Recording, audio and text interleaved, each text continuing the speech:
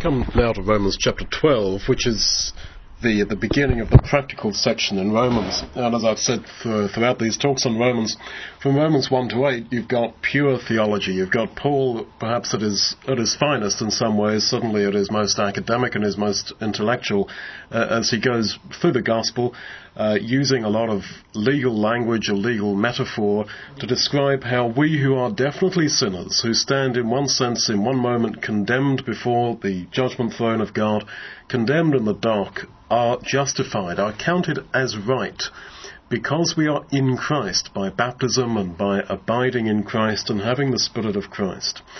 And so we therefore can rejoice in hope of the glory of God. And this is all by grace, that we should be condemned, but it's not even that we just slither out of it by the skin of our teeth, but because we are in Christ, we are declared righteous. And because of that, we are seen as if we are Jesus, because all that is true of him becomes true of us. And so because of that, chapters 9 to 11, I think, form an interlude where we have Israel presented as the parade example of God's grace, as Paul tries to kind of persuade us, I suppose, that this gospel, this good news, is really as good as it sounds. And then, from chapter 12 to the end, we have all these practical exhortations. And this, I think, is where you see the importance of doctrine and correct understanding in practice, that the whole purpose of sort of correct understanding is so that we might live a transformed life. And all the way through chapters 12 to 16, Paul is alluding and connecting all the time back to what he has said in the more theoretical part. So he says, I beseech you therefore, in verse 1. Therefore, because of what? What's the precedent for therefore? It's all that has gone before. That because of all these things, because we are saved by grace, therefore we are to present our bodies a living sacrifice, which is your reasonable or your logical, it's the Greek word logikos, it's your logical, it's the reasonable thing to do, is to give your life for God. In other words, if we are counted as in Christ, we practically should live our lives in the sphere of him, of being him. And when he says that, I beseech you by the mercies of God, that Greek word translated mercies is only used one other place in the whole of the New Testament, and it's back there in chapter 9 of Romans, verse 15, where Paul says, quotes God saying, I will have compassion, I will have mercy on whom I will. And in the context there, he's talking about grace. When he starts talking about predestination and foreknowledge and all that, it's not that he just opens a page and starts writing to us about predestination and foreknowledge, just kind of like he's writing an encyclopedia. He talks about predestination and foreknowledge as the ultimate proof of grace. Because if there is an element of predestination in our salvation, as he clearly says there is, then salvation cannot be by works, because there is always this element of predestination. And he's talking about it in the context of saying that we're saved by grace. That in the final algorithm, if you like, of human salvation by God, that element of predestination is the proof that it must be by grace. And that's why he talks about it. And so God says, I will have mercy on whom I will have mercy. And we said when we talked about Romans 8 that it's almost too good to believe that if you are in Christ and we are baptized into Christ, then we are those upon whom God has had mercy, and we are those whom God has simply chosen. And all that's within us shouts out against that no, surely I must do something. And the answer to that is no, you can't. Because it's not of works, lest any man should boast. It is of grace, and therefore it is by faith in that grace. And the only way you and I, who are baptized into Christ, are not going to be saved is if we fight against the determinate will of God. And yes, God allows people to do that. If you really want to spit the dummy, and if you really do not want to be in God's kingdom, then you can just about get out of it. But the emphasis, I think, in Romans is all the other way round. But once God has got his grip on you, you are the chosen. And we are the chosen. Let's make no mistake about that. The calling of God is in the gospel. And we have heard that calling, and it's no good saying we haven't. We have heard the calling of the gospel, and that's why we are here. And we can't say that, oh, I'm not called, I didn't hear it. Yes, you did hear it. It's like if I say, I invite you to my house tonight at 6 o'clock. Well, you are invited. You can't say, oh, I didn't hear you. Yes, you did. I just invited you to my house at 6 o'clock tonight. Now, if you don't want to come, you don't have to come. But the point is, you have been invited and you are the called. And there in Romans 8, he makes this breathtaking, really, connection between being called and also being predestinated, being foreknown. God wants you for his kingdom. That's the simple message. And so he says in 9:15, I will have mercy upon whom I will have mercy. And, Jacob have I loved and Esau have I hated, or loved less, however you want to take it. But one was chosen right from before the boys could do good or evil. And so by these mercies of God, we therefore are exhorted, the logical thing to do is to give your life as a living sacrifice. It's not of works. But the fact that we have been saved, if you grasp the wonder of it all, you cannot be passive to that ever again. And your response to that grace that has sort of walked into your life and taken hold of you, we can't be passive to it. You cannot, if you really see it and grasp it, just shrug and walk on unmoved. That you and I, who are sinners, will live forever in God's kingdom, that is so amazing that naturally we want to respond. And so here from 12 to 16 in these chapters, Paul is giving us how you can present your bodies as a living sacrifice. And again, when he talks about presenting your bodies, this is the same word he's used in chapter 6 3 times, 12, 13 and 19, where he says that because we've been baptized into Christ, therefore we yield our bodies, or present our bodies, to God's service. Now, that's what happened in status. So 3 times in Romans 6, he has used those same 2 words for present and bodies, although it's translated in many Bibles, yield your bodies. And he's not writing to people who he wants to persuade, as it were, to get baptized. He's writing to people like you and me who have been baptized, and he wants to persuade us of the implications of that. The fact that we are baptized into Christ means that we are to yield or present our bodies to God's service. And so, still in verse 1, we're really showing by our baptism that the body of sin has been destroyed. We were crucified with Christ. And so therefore, what are you going to do with your life? Give it to God. So then, what is this idea then of a living sacrifice? Well, it could be that it's an allusion here to the scapegoat, which is the only, as it were, living sacrifice, and it was a type of the Lord Jesus. Why do I say the scapegoat was a type of Christ? Well, in Acts 1 verse 3, we're told that Jesus presented himself alive after his resurrection. And that's the very same Septuagint, the words in the Septuagint taken right out of Leviticus 16 verse 10, where the goat was presented alive before Yahweh. So then, we then are to be Christ. Not only thinking, oh wow, he's done so much for me, I ought to respond, but because the basis of our salvation and being declared right is that we are in Christ, we are to act as him. We are to be him in this world. And as he was the scapegoat carrying the sins of others and enabling freedom, that is what we are to do.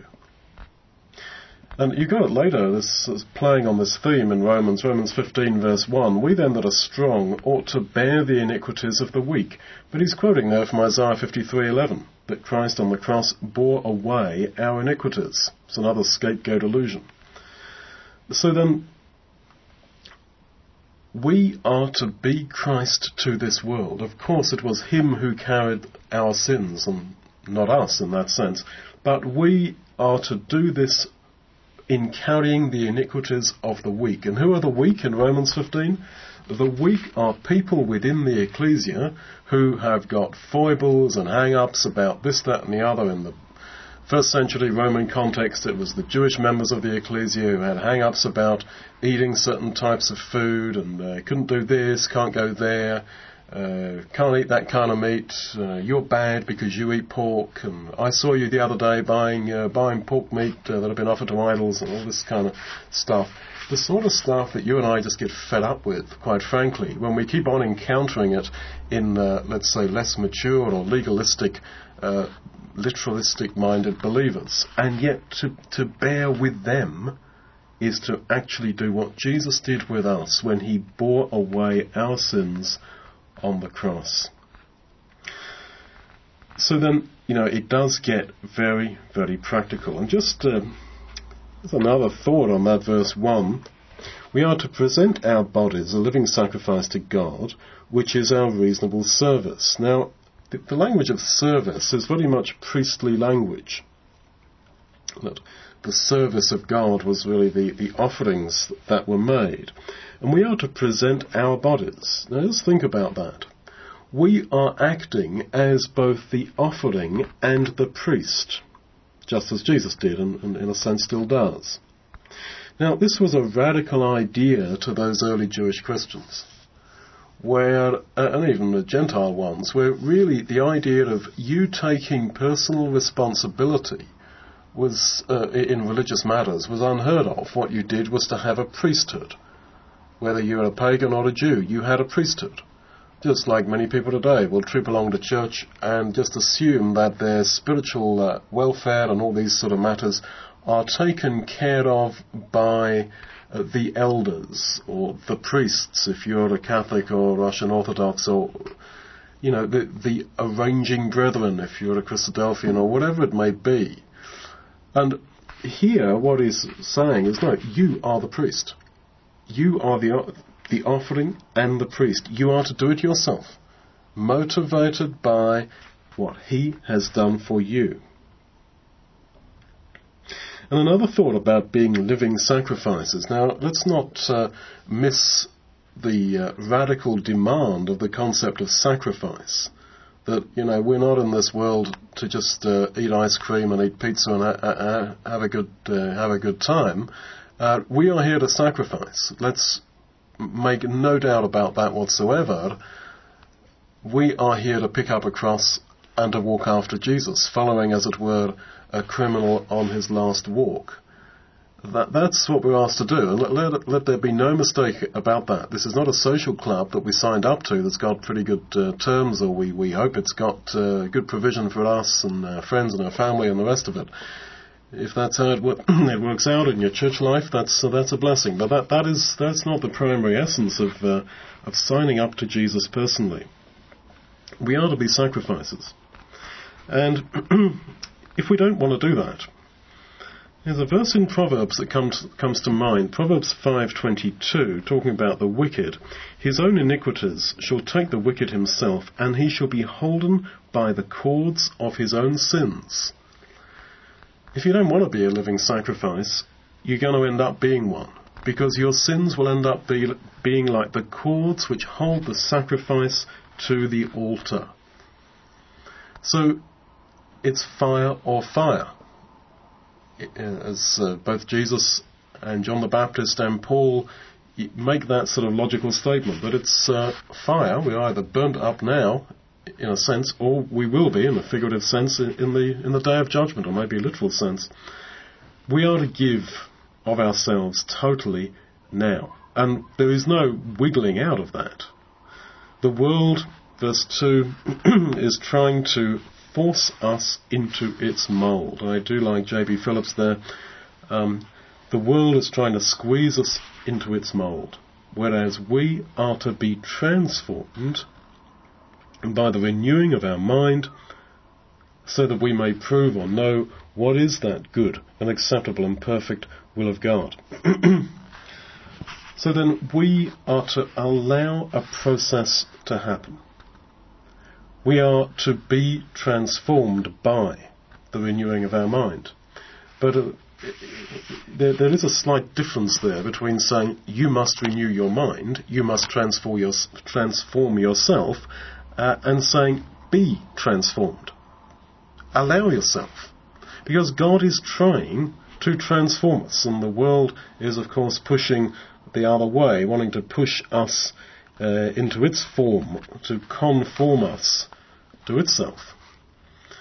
So then, we are not the strong individuals that we might think we are, uninfluenced by anybody else. We are actually very soft, and we are very prone to influence, and it's the quicker you recognize that, the better. That I am not that strong individual, strong-minded individual that I think I am. We are open to influence, and the world is trying to push us into its form or mould, and the opposite is to be transformed by what God is seeking to do, to give us a new mind. And this, I think, connects with what Paul has said in Romans 8 about the work of the Spirit, right within the psychology of the believer, deep in what could be called the heart or the human mind. And it's so that we might find out, so that we might prove what is the acceptable and perfect will of God. And I think that implies that there is a specific desire by God for each of us. That for each of us, I think that implies God has his will. It may be that somebody should overcome certain weaknesses in their character. It could be that somebody else or the same person reaches out to that person who lives in whatever it is, house number 59, apartment number 3 in such and such street. All these things are there set up, and God wants to, as it were, to possess us and to get involved in transforming us so that we might do those things for him. And so he goes through here, chapter 12, talking about the different types of service that we have, and that we each have gifts, verse 6, that differ. Now, I don't think that it is necessarily true that God simply wants to serve him in ways which naturally reinforce our own personality type. This is an impression which is given by the sad mistranslation of the parable of the talents. It talks about talents, and we tend to think that, well, we've all been given different talents and we are to use those talents. But the talent there is a weight. It's not talking about personal ability to do something. It is a weight.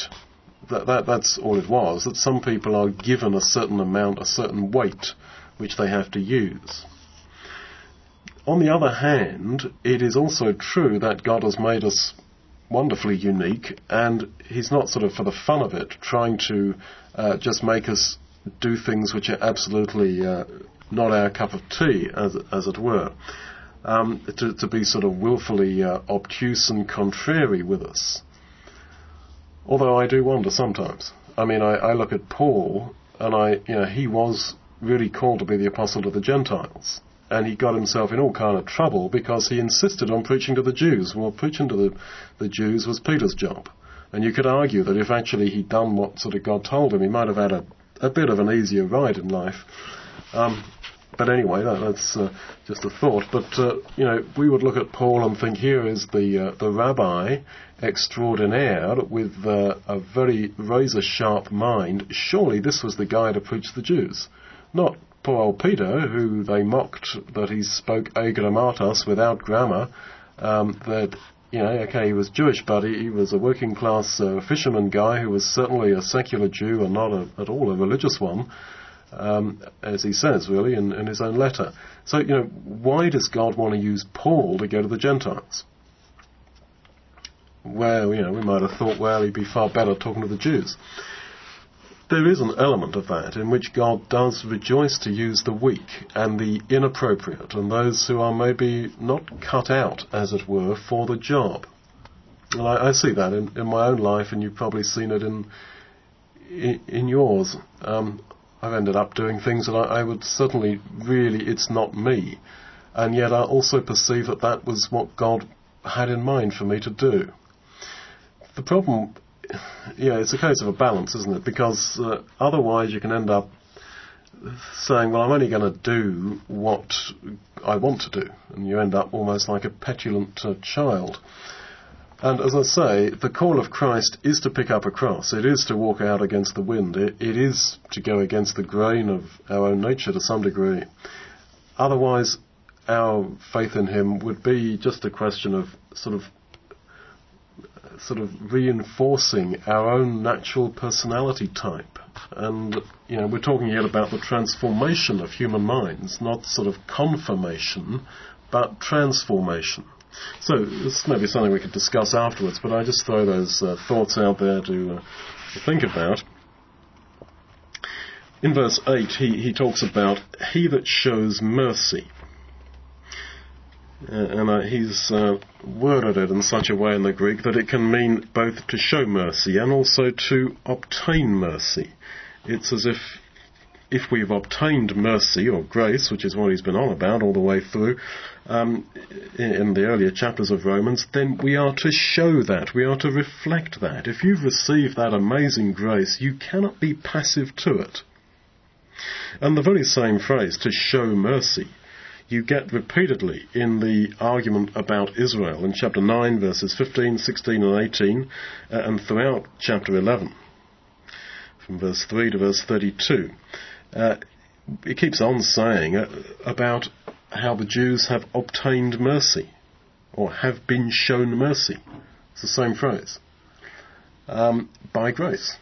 And again, the fact we have been saved by grace, that we, like Israel, were going someplace else, and yet we were just shown grace when we stood in the dock condemned. This means that we are to show mercy to others. And again, verse 10, give honour to each other. Same word, Romans 9:21. God gives honour on the basis of grace rather than works. He honours somebody as if they are wonderful, absolutely unreproachable and wonderful, but that's on the basis of grace. And if that's how he has treated us, that he not only lets us off, as it were, but more than lets us off, he counts us as if we are righteous and honours us as if we are his beloved Son, then this is how we are to treat others, with that granting of respect and meaning to the human person. And all the way through here in Romans, the context is of an ecclesia there in Rome that were made up of very different people, as you can see from all the different greetings that you've got in chapter 16. There was Jews and Gentiles, rich and poor, professionals and blockheads, and they were all together in the ecclesia. And the point is that because we have each one received such grace and honour and stand in the dock counted as wonderful, we are declared right. Not declared wrong and let off, but declared right, justified. Therefore, we are to respond in showing that to others. And we are to rejoice in hope. Verse 12, as we go about the whole business of serving others in the ecclesia. And again, this is another phrase out of earlier Romans in chapter 5, verse 2. Because of the atonement, because of the death of Christ for us, we are rejoicing in hope. And so then we are to serve others with a joy, and you think, well, how can I have joy in serving difficult people in the ecclesia? It's really difficult to, take someone home, give them something to eat, entertain them, help them in their practical problems, phone up the social department or whatever for them, and you think, you could do this yourself, buddy. All that kind of stuff. How can you do that with joy? You certainly don't get any joy from the object, if you like, of your service, from the person you're trying to help. That doesn't give you joy. doing that kind of work, some people may be so altruistic that they say, oh yes, that's a great joy, but when you really spend your life doing that sort of thing, that does not give you joy. So how do you do it with joy? Well, because of Romans 5 verse 2. Because, the same phrase used there, because Christ died for me and I have been declared right. And I stand there in the dock thinking, wow, thank you. Wow, I really am counted right. Now what can I do? And rejoicing in hope that although we are declared right now, we shall be, as it were, physically receive the physical outcome of that at the final day of judgment, which is for now not some sort of enigma for us, but is now decided, because we stand now before the day of judgment. It's not that the whole thing is a mystery and the books will be opened and then we'll find out and God will weigh up the evidence. No, we stand right now in the dock. The case is going on right now, and we have been declared right. And we, therefore, are coming out with joy in expectation of that hope.